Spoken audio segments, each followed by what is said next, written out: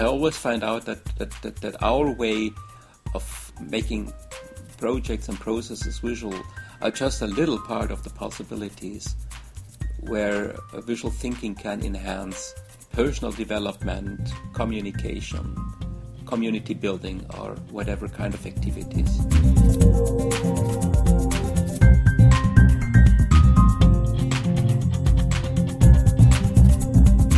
Welcome everybody, this is the Picablo Radio, the Visual Facilitation Podcast. My name is Marcel van Hoof, and our guest today is Martin Hausmann. Martin, welcome to the show.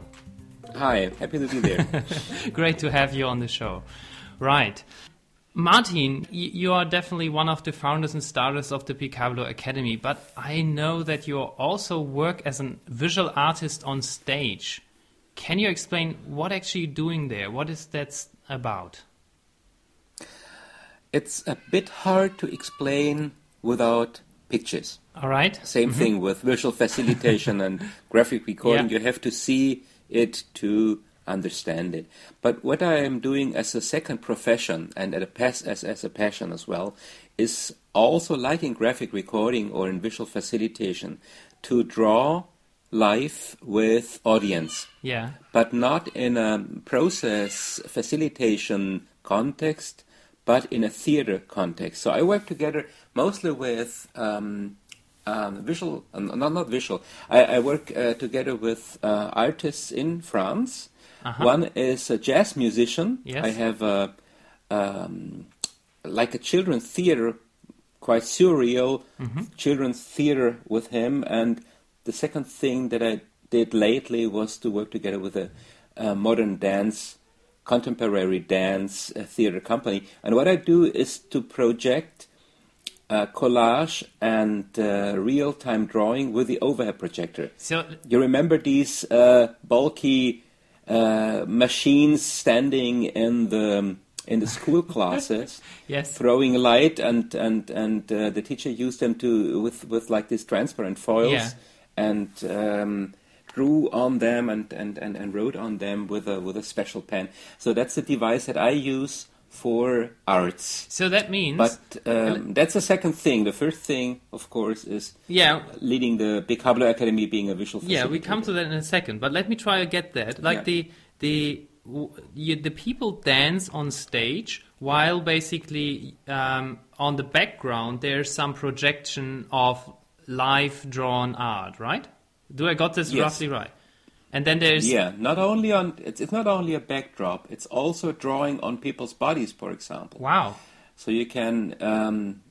with my small overhead projector, I can actually make an image of 10 meters large. So I can interact with people, I can interact with the players.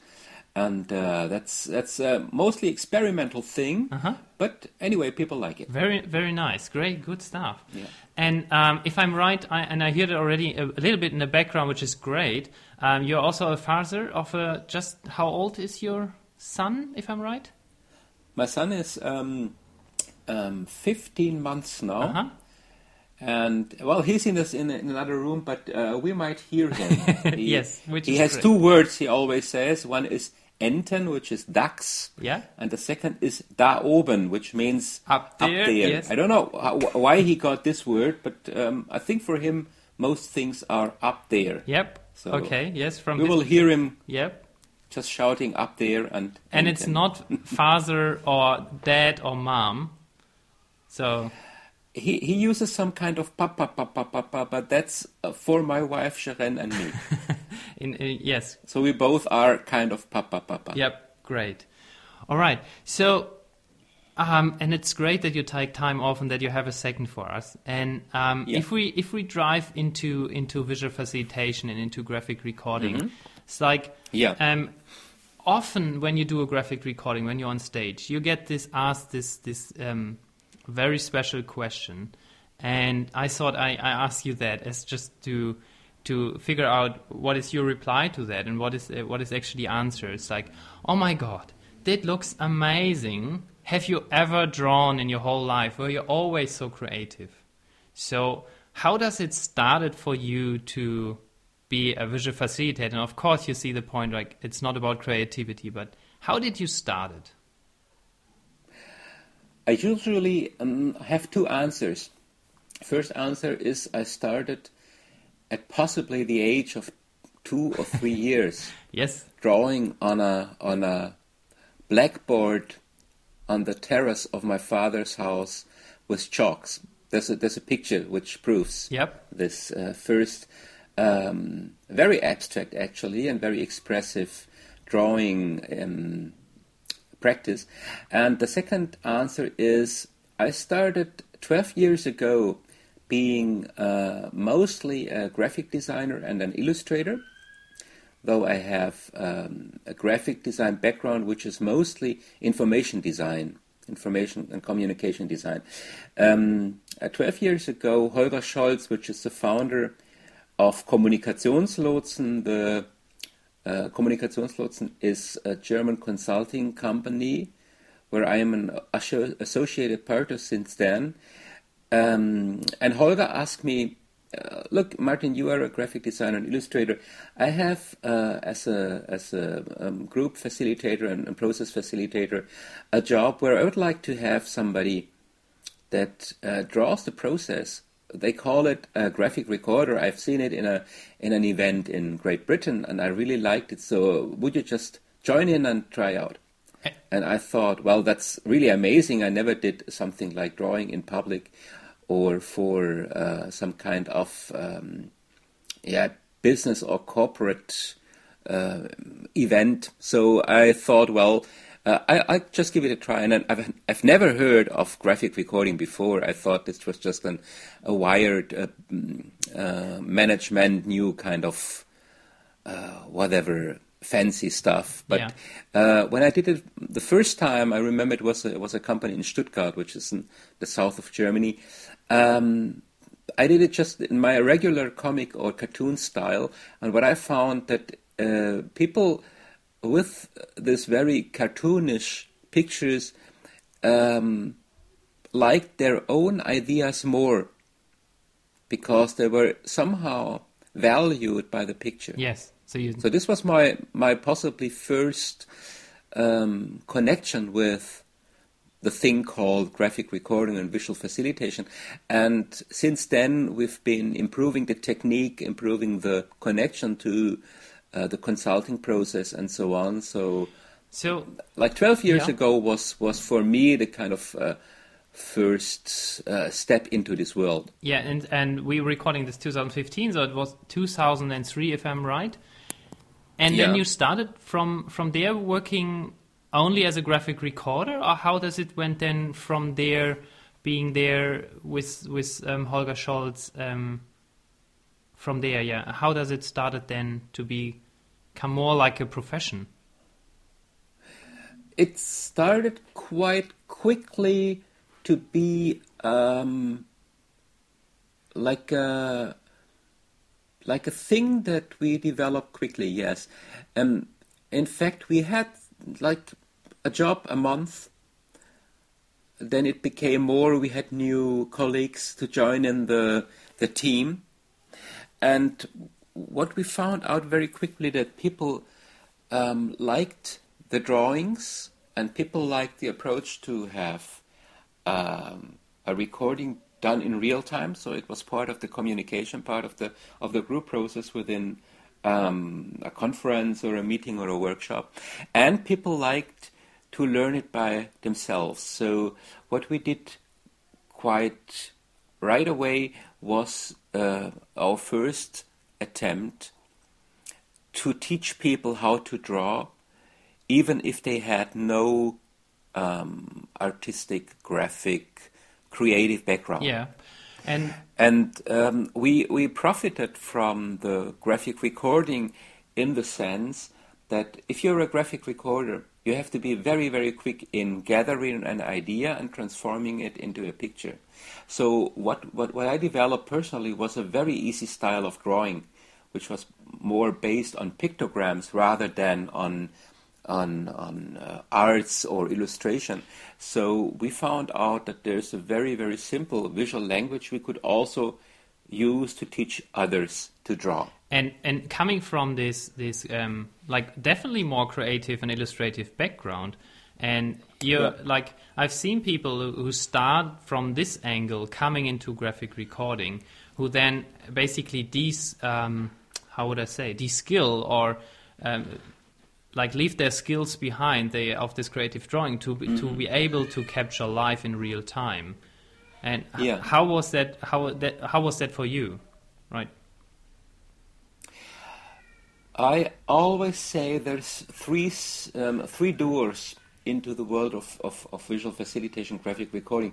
The first one is the door through design, through drawing, which was mine actually, because I was an illustrator, not much into the group process consulting. The second door is actually facilitation. So people that work with groups as facilitators, as consultants, as trainers, as, like we say in German, Moderatoren. I wonder if this word exists in English. As coaches, for example. So they have a process background and they have to learn how to draw. And the third door is the door of content, so specialists in a certain field that have specialized knowledge or that work in universities or that have a knowledge background, also can step into the world of visuals because they want possibly to explain the things that they deal with. So everybody that steps into this world of visual language brings in some special skills and has to learn some special skills. For me, being a graphic artist, it was important to learn about process, to learn about how to deal with a group, to learn about how a consultant or a facilitator, a change facilitator, as we call it, works with the group's content. On the other hand, a facilitator has to learn how to draw in a very simple way, but both is possible. Let me try whether I got this right. Like the three doors you mentioned. One is from you coming as more from an artistic background, so drawing is second nature to you. You come into that world, and now you challenge this thing to meet a lot of people who you're maybe on stage in an audience. Everyone is watching you, and you draw and write words live on stage. That's the angle that the illustrator or the artist comes in. If I'm right? Yeah. And the other door is more from the facilitator perspective, where you are used to work with big groups or where you are used to run meetings as a facilitator. And then you use this visual language as a tool to run better meetings. Is that the second door? Yes. Yeah. And to have people see their process and their content. And then the third one is like 90 degrees to that, I would say. Like I saw this left and right, and this is really where you come with your domain knowledge, where you come in with your, let's say you work for an energy company and you step into that with your domain knowledge of how a power plant works, and then you have to learn both, but you are basically an expert into that like world, and it makes it easy for you to learn facilitation as well as drawing on it, right? It always depends a little on what you want to do, since visual facilitation has many aspects. I rather use the word visual language or visual thinking. I think visual thinking is the broadest term that you can use for this very, very exciting field of work, because you can use visual language for explaining things. This would be, I think, rather something for an expert that wants to teach people or want to explain to somebody from a different area what he is exploring or what he's found out possibly. So explaining things and all kinds related to teaching and learning is one basis. If you are into that, you don't need to know that much about group processes. Yeah. But if it gets into facilitating groups, being a business consultant, being a coach, being a trainer, you need to know also about how to create a room for dialogue, and how to create a room where people can work with each other in a way that co-creation is possible. Yeah. So this is an aspect which is, I think, as important as having drawing skills. Because if you're, for example, if we get back to the first door, which is the artistic door, if you are an artist and you get into group processes and you just step in, set up your canvas and start to draw, without knowing about the process itself and without knowing about how to deal with the process, the result will be a nice picture with some highlights or some content that you gathered by circumstance. But without the group knowledge or the group process knowledge, you will not be able to really facilitate visually. You can do nice pictures and people will possibly like it, but if it's not based on the group facilitation process, it's just decoration. So graphic recorder has also be some kind of group facilitator. Let me try whether I get this right. So that means when you just come around as a graphic recorder and you were not part of the preparation process of what's going on, it makes it a bit harder to know where to go with your drawing. Where's the outcome that this facilitator wants to achieve? Where's the goal? Is this a conversation around the roadmap? You draw basically a street, or is this something where you just hear a couple of speech bubbles, but you just don't know the bigger picture? Is this right? Yes. I would even go further and put up the question which is crucial to any intervention within groups, processes, change, and so on, which is a question of the intention. What intention do you have, and what intention does the group or the system have? And that's the first thing you have to find out as a consultant and also as a graphic recorder. If you think, or if the group, like a pilot group that pilots a change process, finds out that the intention is that a lot of people in a very large company have the same guiding principles, the task of the graphic recorder could be to find out of a dialogue process possible guiding principles, like for example, let's always talk about problems with the people that we have trouble with and not with their bosses. This could be a guiding principle. So the task of the graphic recorder could be to find out these guiding principles or ideas for guiding principles, to display them visually so everybody can understand, and then to ensure that these pictures are a basis for reflection for a larger group. For example, to be spread within the company. So people can find out, I would like to establish this particular sentence as a guiding principle and the other not. If you have another intention, like the pilot group would find out, our intention is firstly to meet each other and to get to know each other, because we're a company which is so widely spread that people don't know each other. The graphic recorder's task could be to make portraits of people. So first you have to ask, what's your intention? What's the intention of the process and the people that gather? And then you can make a strategy on what you want to show and how you gather information as a graphic recorder or as a visual facilitator to show something which is crucial for the intention of the group. Great. So anything else is just decoration. Yes. Let me try to gather whether I got this right. So in your first, you called it intervention. Like it's basically the goal you want to achieve intention. with that. Intention.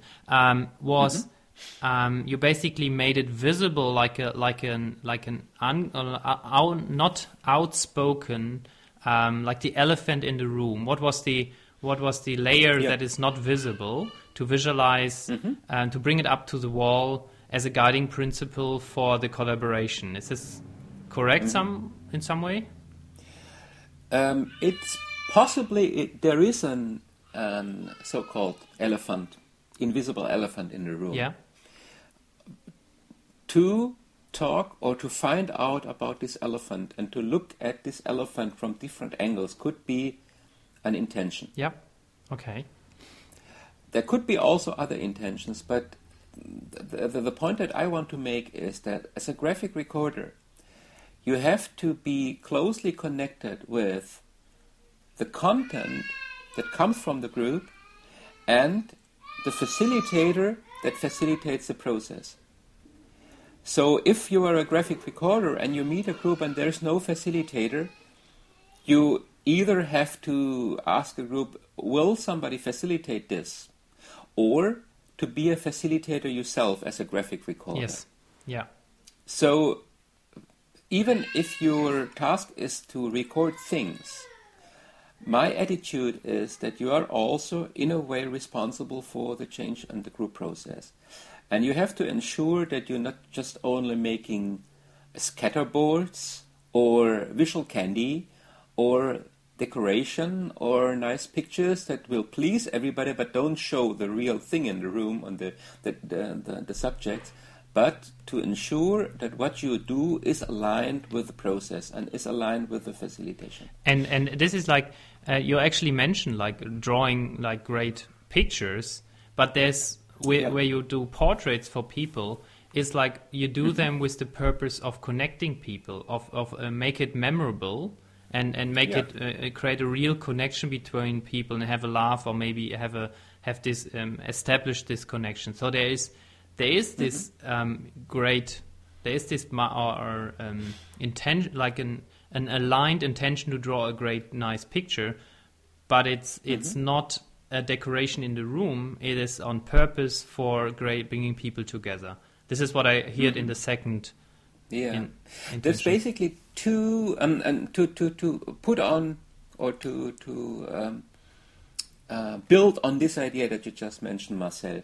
I found for myself and also in discussions with other people in the field that there's basically two approaches: visualization as a product and visualization as a process. Visualization as a product means it's important to have a good result, and a good visual result could be something attractive, structured, possibly also, let's call it nice, appealing. It's just a great picture you Photoshop and you hand out in the booklet of the conference, and it's just a great picture to memory. Oh my God, that was a good conference. I give you an example. If you have a group of people with a low self-confidence, and the intention is to empower these people to be leaders, to lead their teams, to lead their projects, and you want to encourage them to speak up in a moment that you want their expertise and you want their resonance.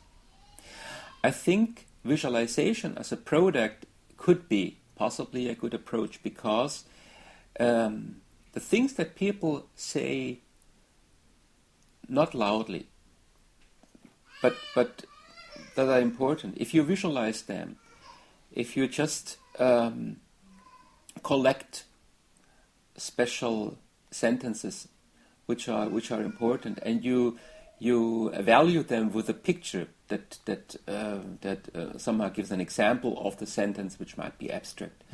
Or if you just display this information in an attractive way, and you show them as a gallery afterwards to all the other colleagues, people usually are very proud of what they see because they contributed to that. And they see that the facilitator, but also possibly the leaders in the company, value and estimate the things that you say, which means for them, what I say is important. And it is valued in a very attractive way, because there was a graphic recorder which made a piece of art out of our contribution. Yeah, and I can actually give you So in this case, visualization as a product, as a result, is the right strategy. On the other hand, you could imagine a situation of brainstorming, and you just want people to commonly gather as much ideas as possible about a subject. Then the result of the mind map that you do as a graphic recorder possibly is not that important. Important is to be within the process and to immediately show what people say and possibly say to inspire them. Is this shown or visualized in the correct way, or do I have to add something? Yes. Or do I have to draw it in a different way? So people might say, yes, I like it, but then please add that and that and that. So within the process, the visuals are important, but the result is not that important because it's just a brainstorming, and it's not about finding a solution at this very moment. And so in one situation, visualization as a product could be the right approach, and in another situation, visualization as a process could be the right approach. And let me add to that an example of my life, like as a professional agile coach as well. Like I'm having a strong IT background. When I work in retrospectives where we look back what went very well, you have often in teams more like especially in IT teams, I would say a lot of introverts who are very, very smart, but they not step up and say out loudly what they think. They wait for the right moment. If you work there with, like I do them with work with Post-its or so, you just get this written down, and then you produce this product as you called it. Then they have this big picture in one drawing outcome, which is then a very nice way. I can actually run then through that a retrospective without speaking. Just they hand me Post-its, and I get the picture, and I just draw them a summary of the current status quo. So. Yeah, I really like this idea, this example, Marcel, because I think this shows that visualization can be some kind of, searching for the word in English. It's for me empowerment, I wanted to put you the word in the mouth. It makes good ideas not really bigger, but sets the stage for good ideas without people having to get up to the stage themselves, which people that are, like you just said, introverted, possibly technical or expert-oriented people might not like to speak out loud. So visualization takes this part for them to spread their ideas and to value them. Yeah. And to give an example of the how I understand what you said in this, where visual facilitation or graphic recording becomes and part of the process is, I'm known as the guy who pulls a whiteboard behind himself and a marker, and then comes to and discuss something where you just scribble through. I'm not even using a tissue to clean this up, or just to use my fist to rub it off and just say, do I got this right? And this is not more than just arrows and rectangles most of the time. Yeah, and that's where it becomes part of the process, because I pull it to the, let's say, a six-pack of people, like the self-organized team, and I put it in front of them. I start with one person drawing, and the other's like, oh, that's the problem. Oh, I have something to say. And then they're actually not saying anything. They're just pointing, and maybe I can even pass on the pen that the other person start drawing as well, and I'm through that having a quick design session just on the whiteboard. Is this what you mean with part of the process? Yeah. And you just mentioned a very, very important thing that I also experience when working with groups, that people start to talk to the whiteboard. Yes. Yeah. And not talk to each other, which is possibly an advantage. Not always. Sometimes it's very important that people talk to each other, and there is no whiteboard. But if there's a common subject, I made good experiences with having people talking to the whiteboard and talking to the subject. Yes. Because there might be two different points of view or two different arguments. And if you talk to the subject, which is displayed or starts to emerge because there's a visual facilitator that does a draft. Yeah. You don't have to argue with somebody else. You can add to his ideas, and you don't even have to look at him. You can look at the common purpose. You can look at the common project, which in some cases is more easy for people to talk about what they think than talking with each other and having to deal also with a person. I'm not saying that because I want people just to talk with pinboards or with whiteboards and so on, but sometimes it makes it easier. Yeah, absolutely. To express your ideas. I actually think then you have something like a transmission layer, a relationship layer with that board established. Yep. Then on this layer you can have actually solve other conflicts or misunderstandings as well. But you're in, especially in companies, it's very much driven by the content, by the solutions you create. So this is the currency in a company for the appreciation chain in many companies that I see. Yep. And with that you have a good conversation and a good feeling afterwards. It's like you walk away from there and then you feel he's not such a bad guy, and it's a start of a change. And next time he's maybe coming around and asking, can we have a drawing session around that issue? Mm-hmm. So I think actually long running it can affect the company culture. What do you think? I think there's two important things in what you just said, Marcel. Let me just point them out a little bit. The first thing that came to my mind just was that people create something together, which means they all contribute to a common thing, which it's made visible as a draft, as a prototype in front of their eyes. It could be an engine. It could be also like an abstract thing, like a process, or like a new product, like possibly a software product or whatever they work on. But they all can contribute in a way that they focus on the purpose, and they don't have to focus on the interaction between each other. So this is something which energizes people, because even if they have trouble with each other, they still can work together on something which is made visible, which is already there at the moment that you stop the conversation. So that you have a result. And that's also the second very important thing. People come out of the meeting with a result, with something that's already there. Although they had just had an hour of conversation about it, they just can take the flip chart paper and roll it up and put it under your arm and bring it to the next meeting, or to meet your team, or to meet another development group. So it's actually something that we bring from our childhood. We want to create something together, and we want to have a result. It's like Jonas, my son, he's not at this age, but I hope that when he's 2 or 3 years old, he will bring pictures and show them to Daddy and to say, Daddy, just look what I've done. Yeah. And I think the fun of creating something, it's very crucial to co-creation and collaboration and company spirit.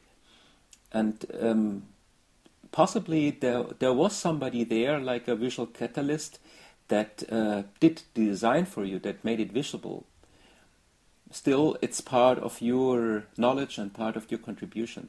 And in the second step, it could be that you draw yourself, even if you're not a draftsman or an artist. And then this feeling of creating something together with others gets even stronger. Just to, on that, you mentioned earlier in the interview a word which was called co-creation. Is it what you're referring at the moment to? Like this shared, because I don't know what that word means, and I wondered. Co-creation. Mm-hmm. Is this creating something together? This what you meant by that? Just made click in the second when you were talking about that, and it's like I haven't asked you about this word. Yeah. Co-creation is a word that I hear very frequently lately, mostly within technology companies, but also in other companies that have as an aim to create new products or new services or new processes and so on. And co-creation basically means that people enter a room, which could be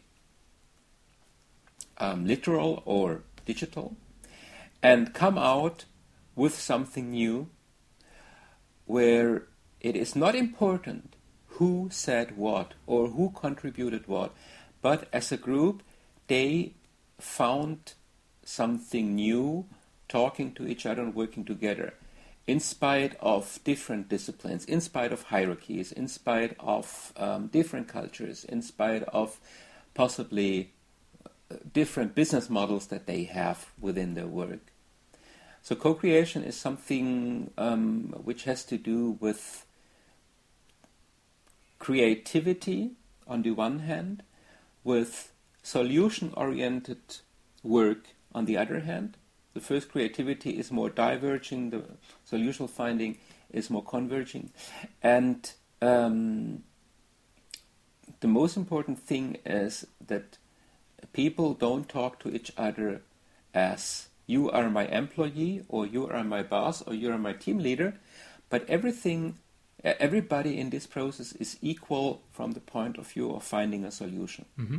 And there are methodologies that are quite new to the field, which, for example, is design thinking, that set up a framework where this idea of co-creation is possible. And to get back to the subject of our talk, visualization is possibly, and I'll not say possibly, it's a culture technique that should be part of the whole co-creation process. Because if you immediately see what you're creating, it's more easy to bring ideas together, and it's more easy to build upon other people's ideas. And if everybody draws and make drafts of his ideas, no matter if it's a software project or if it's a service or it's a process that you're designing or redesigning, if everybody has a pen to collaborate and to contribute, the result is also some kind of manifestation of the co-creating process. I wonder if it's clear if the point that I want to make is clear. It's absolutely the visualization. Yeah. It's some kind of tool, but it's more than a tool. It's an attitude. So I can give you an example how this plays out for me in my real world. Mm-hmm. Like in what I do with teams, right? And when I run an Inception or so with teams, I basically cover the whole meeting rooms. I then take the biggest meeting room and actually put out the wall. And then we have 15 meters and 5 meters in the other way. And then we cover literally 15 meters from bottom to the top with paper. And we work through over days. And it it can take even a week to explore the problem longer and to really dig into and then come out of that slowly with a first draft, who's our client or personas, and then you come out of that later maybe with a real a story backlog of what you want to build. So that's like different stages in there.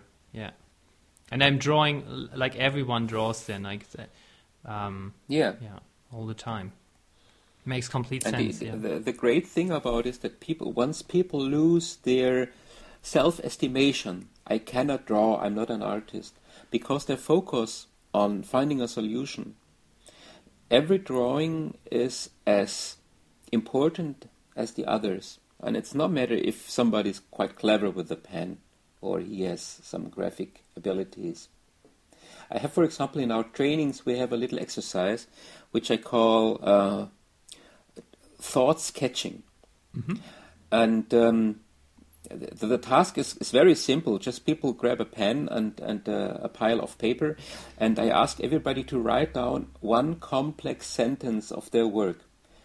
which could be something that they want to explain their clients or something that they deal with. So it's sentences with a lot of acronyms and sentences with a lot of I have a couple with a very of them. complex syntax. Yeah.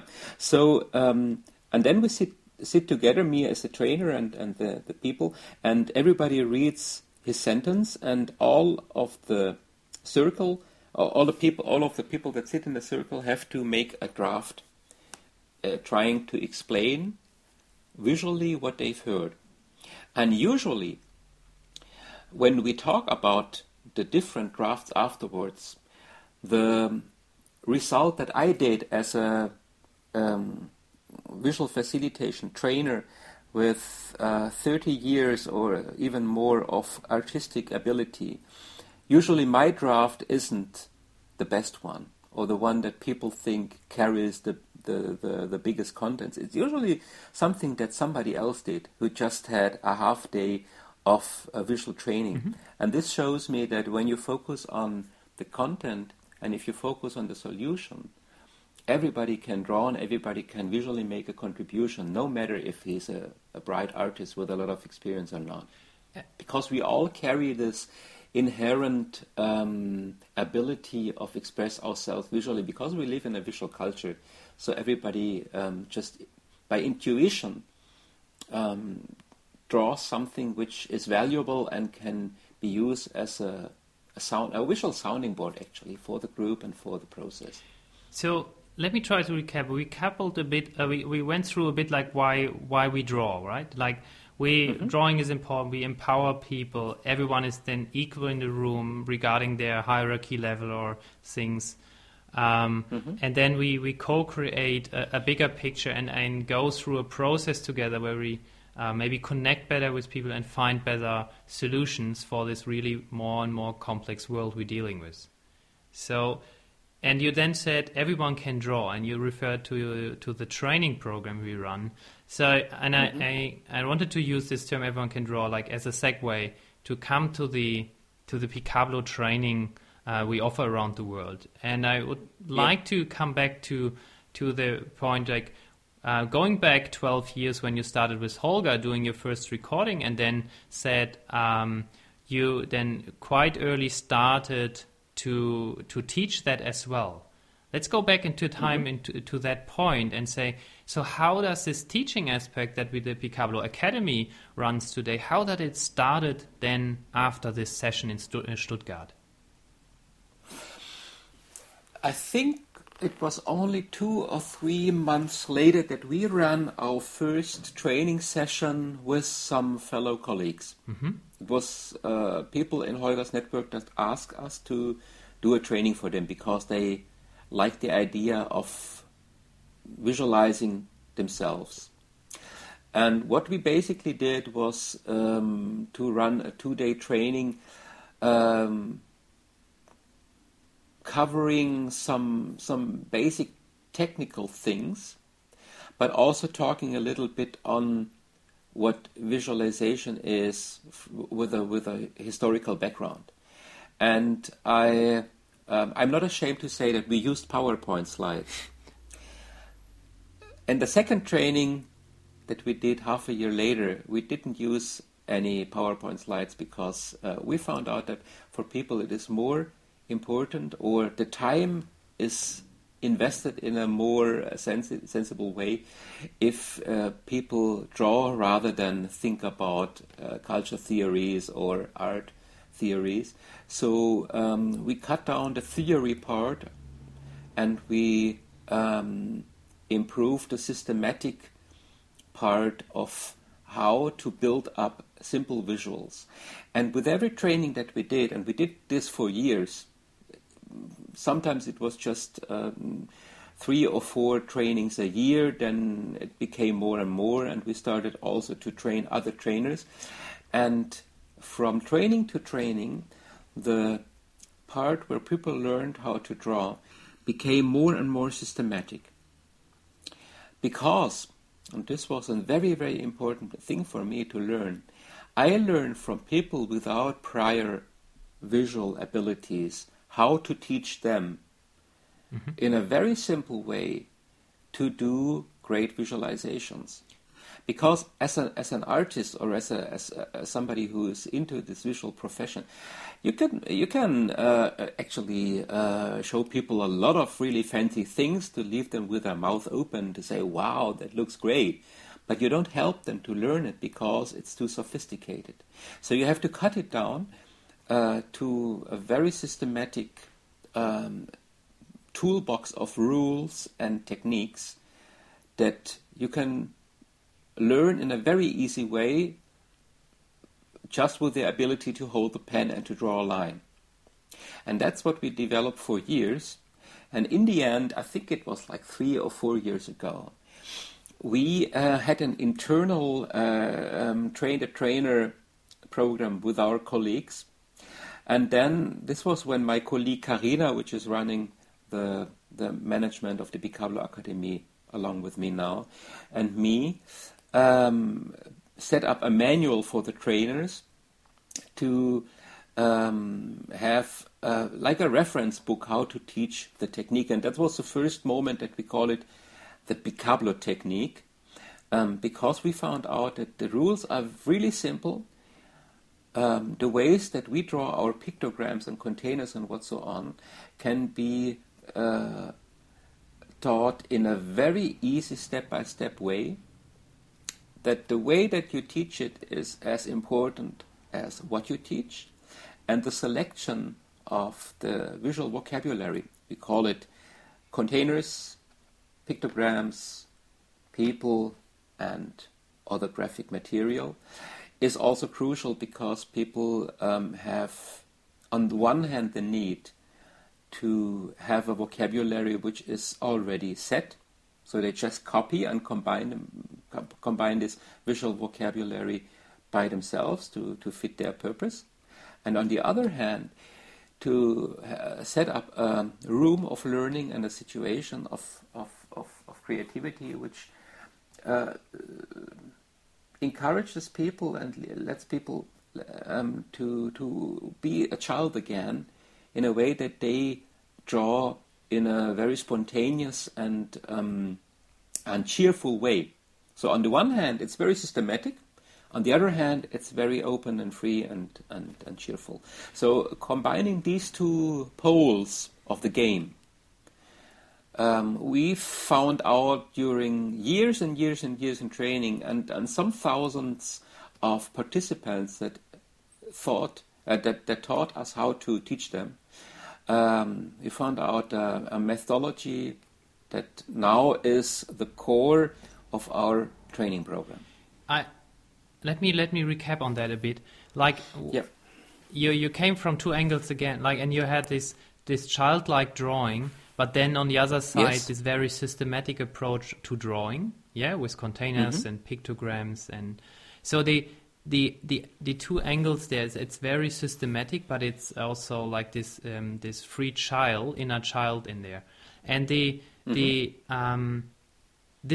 dawned to me not so much a while ago. Like when I started, I just maybe I step one step further. And I'm a colleague of mine, Stefan Rook from IT Agile, where I worked. He came basically back, and everyone had his mouth open, saying, "When did you learn that? Last night?" So there was like, wow, yeah, we had this, and he was not known to be a creative person. He's a very clever and smart thinker, but he was not an artist or not anything like this. And then it's like, okay, we know straight away everyone can learn that. And then we read that. I think the whole company came to you guys and learned it from there. But which is this? For me, it was like, oh my God, this is great, and I can utilize it to teach people around Agile. But the thing is, like, this systematic way, it created a bit of a safety net. Created this because I'm an IT guy, I'm a systematic guy, so I'm looking to that. Yes, it looks like childish drawing, but it's actually give it a touch, and it looks very professional, and give it a touch, and it's very easy to learn, and that's where So for example, when we teach people how to fill in a container, and you're not smudging it in all angles, then it looks like a 2-year-old. You just do line by line and just make it very nice. So this kind of little bit professionalism and using colors not in a naturalistic way and using colors in a corporate and meaningful and layer of context way gives this 5% that moves it into the angle that is safe, that I can use it with the execs of any client I work with. And it gives me permission to do it. It's like, and that dawned to me not a while ago. It's really for me this systematic approach in there makes it actually safe. Everyone is talking about like vulnerability, and it's so great, and you should show more of yourself. But this can be very scary if you not be like in a safe place there, and you draw and you mess it up, right? Yeah. What you just mentioned for me is very important, and I think it's crucial to any kind of learning. We do usually with people a 2-day training. And our purpose, our intention is that on the 3rd day they practice it. And that also 3 years later we meet and they still practice it. And they developed possibly their own style. But the most important thing is that you can immediately incorporate what you've learned in your everyday life. And you get good feedback and you have fun doing that. And you develop by yourself. And we can just give them... open them the first door. So for us it is very important that people really feel encouraged and that they really like what they see when they draw. So the the visual attractivity, visualization as a product, as I mentioned before, for beginning is very important, and that you have like a toolbox of rules that you can refer to. You can look in the little starter booklet that we hand out with the training the day later, and to try again how did Marcel did the shading, and how was this specific pictogram that I want to use. What are the basic shapes that it's made of? And I want people to like what they do, and therefore I have at the first. For opening the first door and helping them to do the first steps, encourage or empowering them to do something that they like, up to a certain point where they start to develop their own thing. But like learning sports or learning a music instrument or learning any other kind of ability, it is very important that people have fun doing that and they feel encouraged and they feel secure doing it. And visualization is something that you don't do for yourself. It's not a hobby. It's not like whatever, something you do in your private life. It's a professional skill. And if people like using this skill, they will improve. And if they feel insecure using it, they won't improve. Yep. So the thing that people draw in our classes should look in a way that they like it. And that's the first step. And then they will possibly or usually show what they did to others.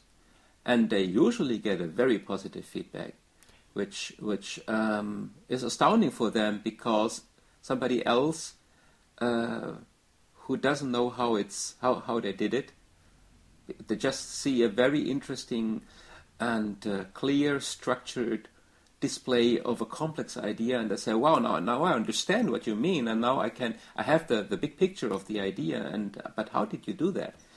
And this is something which makes you proud. And that's the same pride with children that did their first drawing or showed them to daddy. And that's great. And it's something that we should keep, the pride of the things that we've done. You the pride of things you have done. I think that's and this thing is like, it's not like, for me in my philosophy, like you can really differentiate between an exclusive pride where you are better than others, or you just pride in yourself and you invite everyone to be like an equal situation in this inclusive pride. And this is where I want to, if you can light up this fire and everyone is a bit like proud. They actually roll up the flip charts in the end of the celebration piece and take that home, right? But for me, the most important thing is the first day back at work after the training. And the question there is like, how do we guide the people to do the logical next step that they need to use the skills in their daily life? Because for me, it's very, very important that I don't waste my time teaching someone and then you go out of this training and forget about everything. Right? This is like we have enough training of that on the market, and I think Picablo, we really make a worldwide difference with that point. And so this is like the smallest step possible after this training, where you have this huge energy in the room with 12 people and you just bummed up with energy. And I regular tweet about these outcomes at the group picture at the end of this, and the people are so energized with that it's not a problem. But then their next day is the thing where it really makes a difference. Yeah. Yes. What I like is, which is also one of the let's say possibly guiding principles or part of the philosophy. It's like a pillar for the Picablo Academy. We have 3 pillars or three foundations. The first foundation is to allow people to make an extraordinary learning experience, to learn very much, which is very important for their work in a very short time. The second thing that we want to do is always to be innovative and to create new things. New things can be new visual vocabs, but can also be new methodologies how to work with a group of visuals, and also to spread visual language into fields that haven't been touched by that before. And the third thing, which becomes a more and more interesting and important thing for me, is to create communities. What we try to do more and more with approximately 1,500 people that we teach a year, which is a large group of people that don't know each other, to give them the possibility or to encourage them and to help them and to set up services for that, to create small communities within their companies, just with 2 or 3 fellow colleagues, to draw 5 minutes in your coffee break, up to a big community where people exchange and they find, wow, there's other visual working people in the world and they also want to share, and we setting up, for example, an internet platform, community platform for that, so people can share their work and just visit it to feel encouraged by others and to be part of a community which connects people by this very, very cheerful practice. And I think if you leave the training and you want to improve, and it's the most important, or the best thing you can do is to find people that do the same. Either you find them or you have to create them, just telling your best mates in your team what you've did in the training, and to go on drawing with them, and maybe being in a little way their teacher and their coach with visuals. And that's something that I find always the most powerful thing when I talk to people that have been to our classes like 2 or 3 years ago, when they've been in a group of, once they created a group or became part of a community, usually they improved their skills and their style and developed own things, and possibly became they got to a different role in their company, because now they're the visual facilitators of the company. And community is a very, very important thing for that. So we're trying to set up communities. For me, this was my, like, how I started, right? It's like, I migrated to Australia like 3 years ago, and I worked on a visa where I could even not work my own business. So but I like drawing, I like visual facilitation so much. So I started with running a meetup in Melbourne, and today we have like more than 250 people on this meetup. And and now with running this training classes, like now Sydney has a meetup group, which is like Visual Thinking Sydney, and then now Brisbane picks up and starts. It's like 4 people were in my class in like 2 months ago in Sydney, and they put up a meetup. So the community because you're just passionate about it, and you just saw value in that, and you use it in your day-to-day business, in your context, that it actually gave you this feedback that it actually maybe you haven't felt in a long while in your business, and now you found a way to express that and lead people with your visual skills. So it's this community building is a very, very strong movement, like mover. Yes, yes.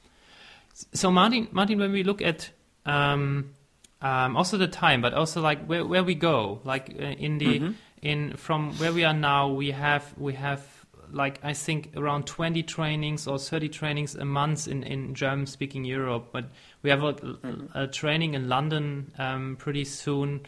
We have Sydney, Melbourne. I'm working on other cities, and then in Australia and New Zealand. And where do we go? What do you see the future of the Picablo Academy going forward? Personally, as the executive director, we just half a year ago we started the company. So we've been much into designing the company itself, but now it's almost finished. We are happy with our business processes now. So we are looking to the future a bit, and for me there's 2 or 3 things which are for the future our main points of action or areas of action. The first thing is the community thing, to set up, to network and to connect people that are visual practitioners within the Picablo community. Not everybody has to use Picablo style, the drawing technique. For me, that's not important. For me, it's important that people develop by themselves, being part of a community. So that's the first thing. The second thing is that we are focusing a lot on the question of how to facilitate meetings and workshops in real time. So that's visualization as a process. And therefore we are developing techniques that are more, even more simple and more apt to also whiteboarding or very quick sketching on the flip chart. So we are developing methodologies now to teach people in a also very short way, like 1 or 2 day training, to be a scribe within a meeting or a workshop. And we've done our first steps towards that, because we have our clients are challenging us, asking us for training which goes more into meeting facilitation rather than doing presentation posters. So that's a field of development which is coming now, and we are into that. And the third thing is for me very, very interesting and very empowering, is to combine the visual practices, the visual practice with other fields of work. For example, in our new trainer team in Germany, we have a lawyer. It's Andrea. She works as a lawyer, and she's also a mediator. I wonder if the word is correct in English. So somebody who helps people to solve conflicts on a level which is not the court, but before you go to the court, right? To solve the conflict, yes. Yep.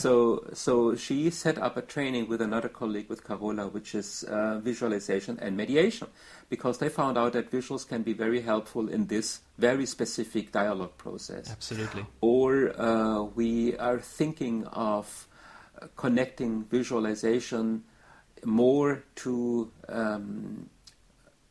process frameworks or methods that set up dialogue rooms for co-creation, like it is design thinking, or also agile frameworks like Scrum, for example. So this area of work is to connect visual abilities with specific fields of work. And there's yet another fourth thing that we are exploring at the moment is to set up an international trainer community. So we have a lot of inquiries from people, mostly it's mostly Europe, but also from Far East and from America, that would like to become Picoupler trainers.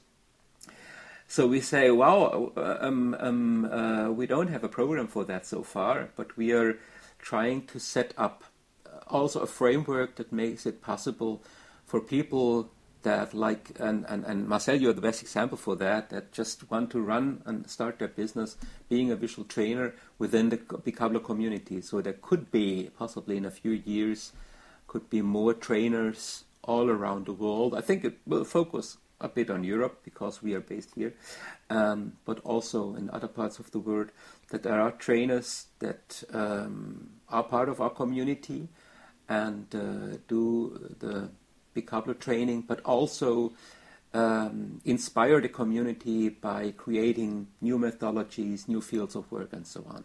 So that's something I'm really excited about, and this could also be a focus in the future. And on top of that, when I like if this like becomes a like if different trainers or different countries pick this up as well, they have different needs, right? Meeting facilitation is a strong, I get that, is a strong in our Western culture, maybe a strong thing, and it needs to be effective and efficient and all these buzzwords there. But the like, for example, I had recently people attending in my joining class in Sydney who work with Indigenous people, where their language is not English as a first language, and they basically use these icons and use this as a way to tell the story and tell and communicate with people. So like, and this is just Australia. So if you look at I can't make up a let's see what China has as interesting questions there. Maybe even our icons we have in a Western society come to a point where it's not working, right? It's like so it's very, very exciting, I find. I think you made a good point about how different cultures work with visuals. And I personally would rather learn from these different cultures than to try to teach them our pictograms. Absolutely. For example, talking about Australia, I've never been there, and I don't know very much about the Aborigines culture, but what I've heard and what I've also learned from people who deal with this whole very interesting world of Aborigines culture, that the Aborigines have a very strong visual culture and use visual in a completely different way than we do. So it would be great to set up some kind of common experience or common learning ground with different people from different cultures to find out about what possibilities visualization gives to everybody and how they can inspire others to use it in a different way. For example, for me, being a Western-oriented graphic designer, quite rational, I would call it, for me, visuals are quite a rational tool. But talking to people that are more spiritually oriented, I can learn a lot about how visuals can also help you to develop your personality or to express yourself in a more deeper way. I'm not an expert in that, but I like to learn from people who have this passion. And I always find out that our way of making projects and processes visual are just a little part of the possibilities where visual thinking can enhance personal development, communication, community building, or whatever kind of activities. I think that's pretty much a great wrap up.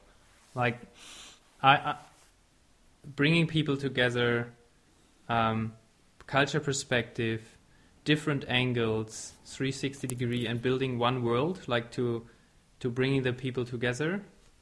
I'm pretty excited with that, and I would say we leave it there. Thank you very much, Martin, for sharing your time with me, and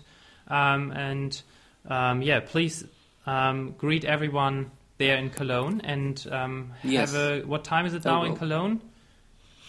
It's 11:15, so time for a second breakfast. Perfect. All right, and I do dinner. All right, then thank you very much, Martin, and have a great day. Thank you for sharing. Thank you very much. Spending your time with me. Cool. Goodbye. Bye.